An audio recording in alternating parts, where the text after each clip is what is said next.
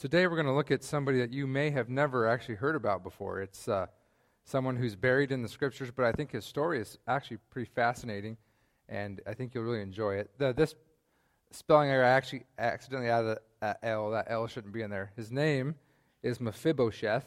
I know it's kind of hard to say, but if I mess it up a few times, I wanted to get it straight from the beginning. That's his name. If I mess it up along the sermon, which is highly probable, at least you knew it from the beginning. Mephibosheth is this person's name.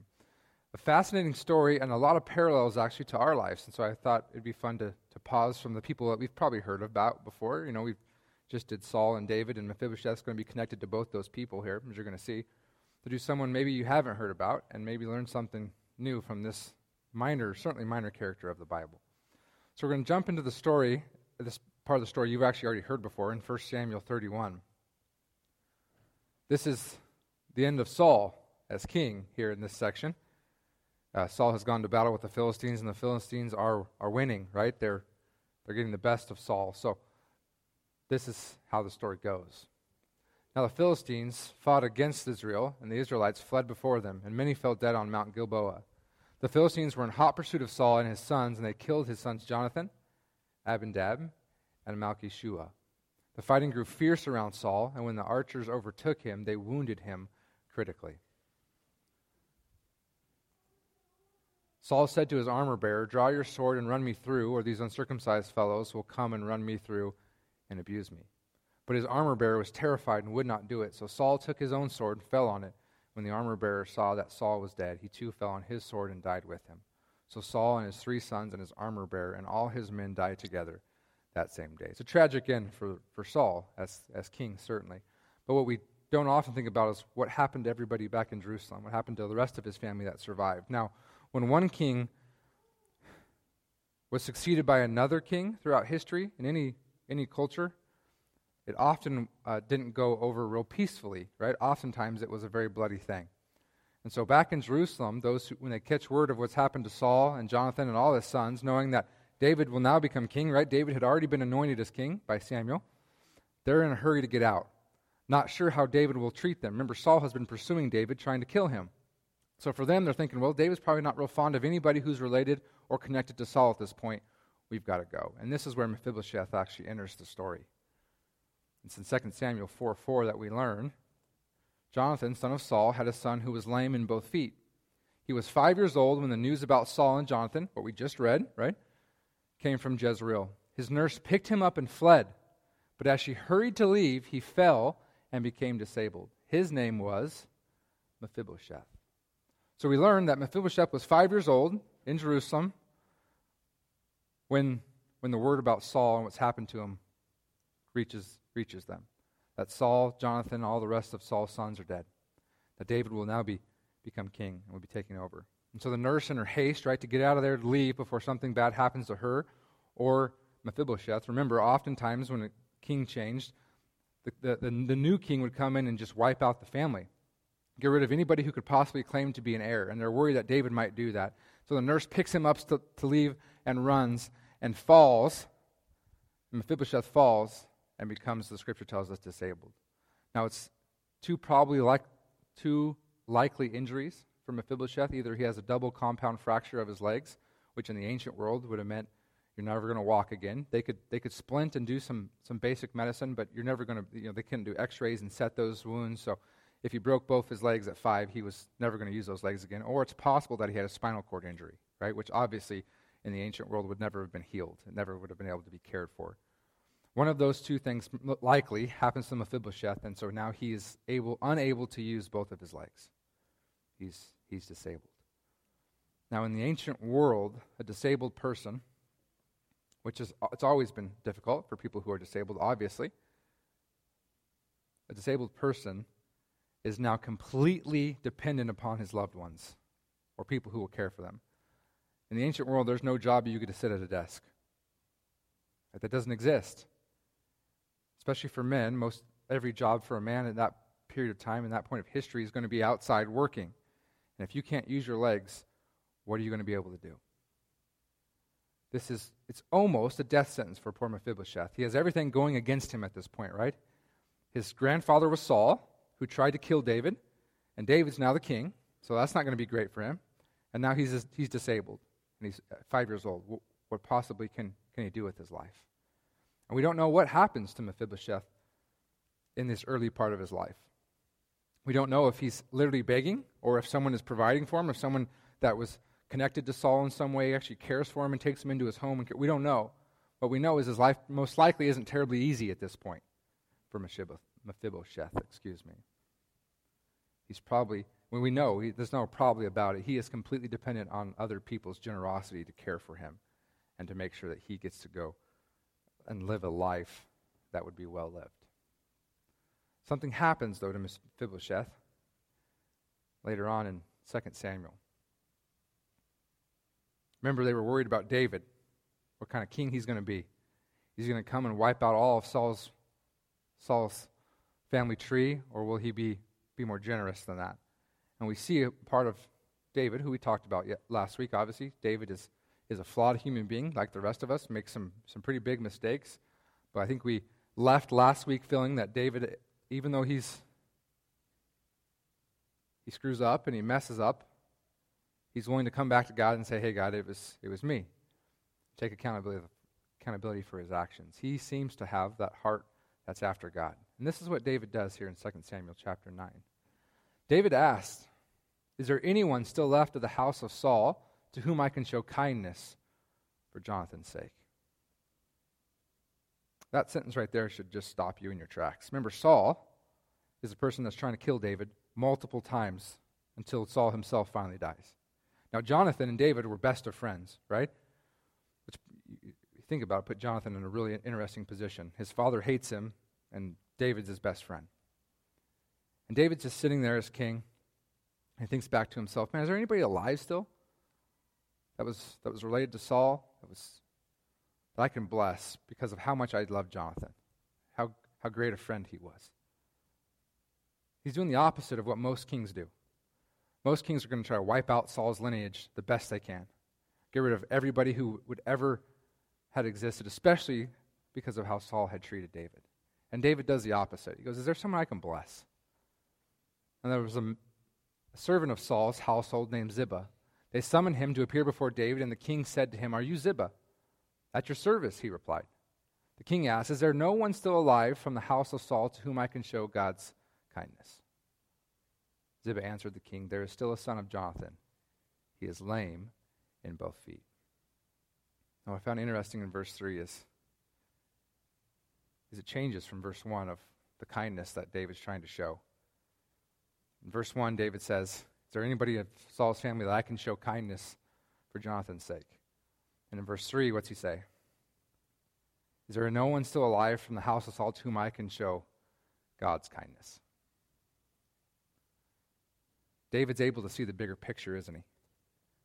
That though Saul is his enemy, was his enemy, that David should be trying to erase his name from history because of the kind of human being Saul was and because of what Saul had done to David. David, on the other hand, is able to rise above that, rise above the feelings of vengeance, the feelings of fear that he had at one point, the feelings of anger. He's able to rise above it and kind of go to this next level. And that next level is be able to look at that person through God's eyes and not our own. That's what David's able to do, I believe. He wants to show some of God's kindness towards this person, the kindness that God possesses, that we often don't, because we're unable to look past the fact that that person hurt us. And we want vengeance, and we want it now. David rises above it. And Ziba says, yeah, there is somebody. There's a son of Jonathan. He's lame in both feet. Now, we know who that is, right? It's Mephibosheth. We've heard his story. Verse 4, David said, where is he? The king said. Ziba answered, he is at the house of Machir, son of Ammiel, in Lo-debar. So King David had him brought from Lo-debar, from the house of Machir, son of Ammiel. When Mephibosheth, son of Jonathan, the son of Saul, came to David, he bowed down to pay him honor. What is Mephibosheth thinking right now? David has summoned him to Jerusalem. Right? Uh-oh. David found out I'm still alive. He's tracked me down. And the only reason David would track me down is for what? Is to get rid of me. And what's Mephibosheth going to do? How's he going to fight back? There's no way, right? And I wonder I wonder, that journey that Mephibosheth makes to Jerusalem, if there's just not that pit in his stomach the entire way of going, what does David want me for? Even if the people say, no, hey, David said he wants to bless you. Yeah, sure he does, right? Yeah, Yeah, sure he wants to bless me. Okay, yeah, that sounds like a great salesman, right? No, there's no way he goes to bless. This dude's going to kill me when I get there. He wants my head. And so I wonder if when Mephibosheth doesn't answer David, if his voice isn't a little shaky, you know? David says to him, Mephibosheth. And Mephibosheth replies, at your service. What do you need? What do you want from me? And look what David says, first words out of his mouth. He knows. David knows what Mephibosheth's thinking. Don't be afraid. You have no reason for fear, David says. Calm down. Which makes us wonder if David didn't hear that quiver in his voice as well, the shaking of the tone of his voice as he answers him. And Mephibosheth gets to hear the best news he's probably ever heard in verse 7. David says, for I will surely show you kindness for the sake of your father Jonathan. I will restore to you all the land that belonged to your grandfather Saul, and you will always eat at my table. Mephibosheth just hit the lottery. There's no other way of putting it. See, all of Saul's land, because all of Saul's descendants had gone, right, becomes David's. David's the king. He gets to do whatever he wants with it. And instead of keeping it to himself, instead of hoarding it, what's he do? Gives it away. And can the same be said of us? Of all that God gives us. Not just our money. We worry too much about that money sometimes. About our gifts and our talents and our abilities and our time, which is far more precious than our money, isn't it? Of all the things God has blessed us with, are we willing to bless others with that? Or do we cling to it? Do we hold to it? Because it's ours. It's mine. And David shows us, there's so many lessons in this story that David is showing us. But one of those is bless others with what you have. As Mephibosheth, I'm certain, has probably not had a real luxurious life to this point. And David says, everything that was your grandfather's is yours again. And not only that, but you will eat at my table always. Which essentially makes him part of David's family. Right? David's not going to eat with just anybody. But David is essentially saying is you are going to be like a son to me, Mephibosheth. You are going to be my own. Which means all those concerns and worries that you've had about where the next meal is going to come for all these years is over with, and it's done. In verse 8, Mephibosheth responds to David. It says he bowed down and said, what is your servant that you should notice a dead dog like me? Now it gives us a picture of what Mephibosheth thinks about himself, right? How he describes himself. And it's extraordinarily difficult, you can imagine, for Mephibosheth, because in a culture in which you have to work outside, it's by the labor of your hands and your feet, and he can't do any of that. For all these years, he's felt like he's worthless, like he has no purpose. And man, if there's something in life that is damaging to us, it's when we feel purposeless, isn't it? We feel as though we have no use, we have no utility. That's a dangerous feeling for any of us to feel, especially for men, I believe. And Mephibosheth feels like he has given nothing to his family, to his country, to his God. And you see that in the way he describes himself, as a dead dog. But what is David telling him? David just said, man, you're eating at my table, which means you're like a son. So you don't have to look at yourself like that anymore. You're not a dead dog. You're the king's son. And the king summoned Ziba, Saul's steward, and said to him, I have given your master's grandson everything that belonged to Saul and his family. You and your sons and your servants are to farm the land for him and bring in the crops so that your master's grandson may be provided for. And Mephibosheth, grandson of your master, will always eat at my table. And Ziba had 15 sons and 20 servants. David says to Ziba, just make sure you handle this right. It's a warning, kind of, isn't it? Hey, don't take advantage of him because he can't fight back. Because remember, he will always eat at my table. Which David is saying to Ziba, Mephibosheth's affairs are my affairs.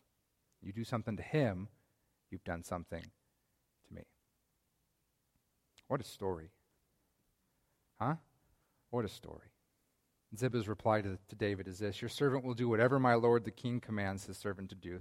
So Mephibosheth ate at David's table like one of the king's sons. Mephibosheth had a young son named Micah, and all the members of Ziba's household were servants of Mephibosheth. And Mephibosheth lived in Jerusalem because he always ate at the king's table. He was lame in both feet. He always ate at the king's table.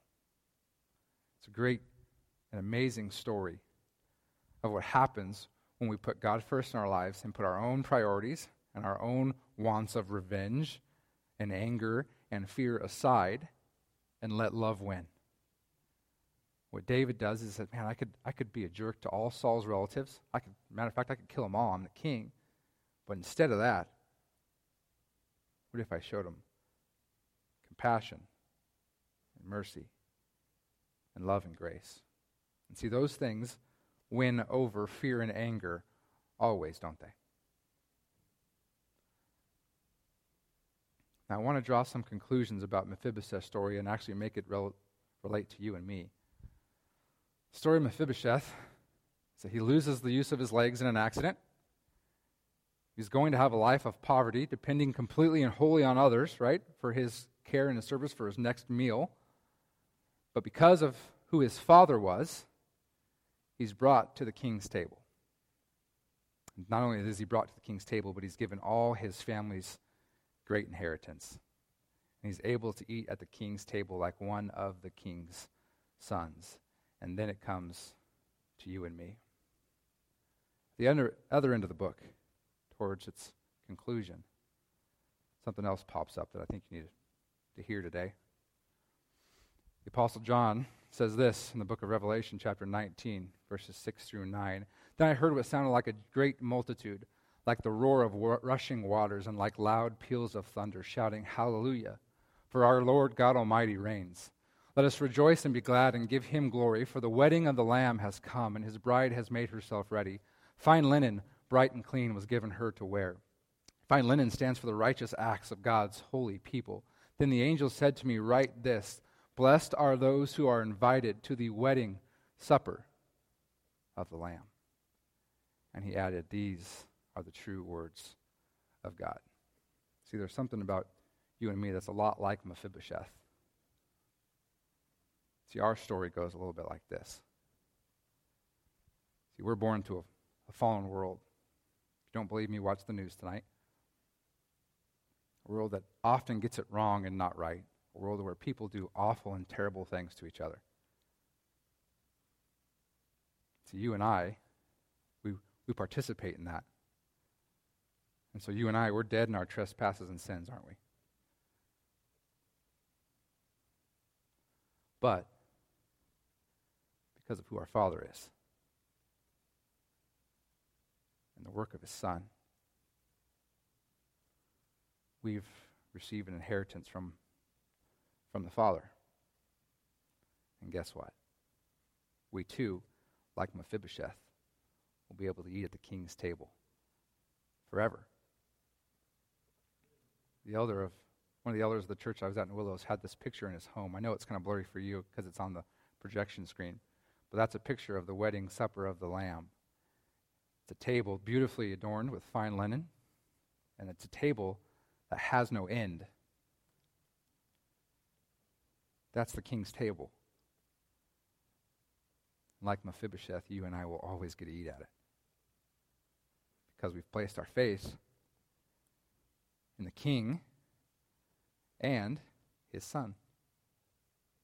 Sounds familiar, doesn't it? Mephibosheth, wait a second. He gets the inheritance because of who his father is. We receive a great inheritance. That inheritance is referred to in the scriptures as heaven because of who our Father is. you're sitting here today and you're not quite sure about this God, but if he really loves you or not, let me help you answer that question. He does. He loves you more than anything. He proved it when he sent his son to the cross to take every one of our sins, the ones committed in public and the ones we commit in secret, every last one of them. And he hung them there with his son on the cross. And he took care of them once and for all. So if you're not quite sure about that next step, take it. See, our King is good. He's the best. And his love knows no ends. Let's pray. Our Father in heaven, we thank you for the opportunity we have to gather in this place today and worship you. Father, you are the only one who is worthy of our worship and our praise. God, we thank you for this story that we find in your word about Mephibosheth. A really hard name to pronounce, but an amazing story to read. It reminds us that we bring nothing to the table. That we don't get to sit at the table because of how great we think we are, because of how many times we've came to church or how much we've given or any of those things, Father. We sit at the table just because you're good and you love us and you sent your son to die for us. Our seat is secure because of you. Nothing that we've done or will ever do except just trust you, to put our faith wholly and completely in you, knowing that you're good. So, Father, help us to accept the gift like Mephibosheth accepted the gift with great thanks and praise. So, Father, today and every day we bow down to you. I mean, you are the only one who's worthy of our praise, the only one whose hands our hearts can be trusted in. We thank you that you sent your son to this earth to live a perfect and sinless life and to offer himself up as a sacrifice for us so we could be brought back into this relationship with you, so we could be seated at your table. We pray all this in his powerful and mighty name, and all God's people said. Amen.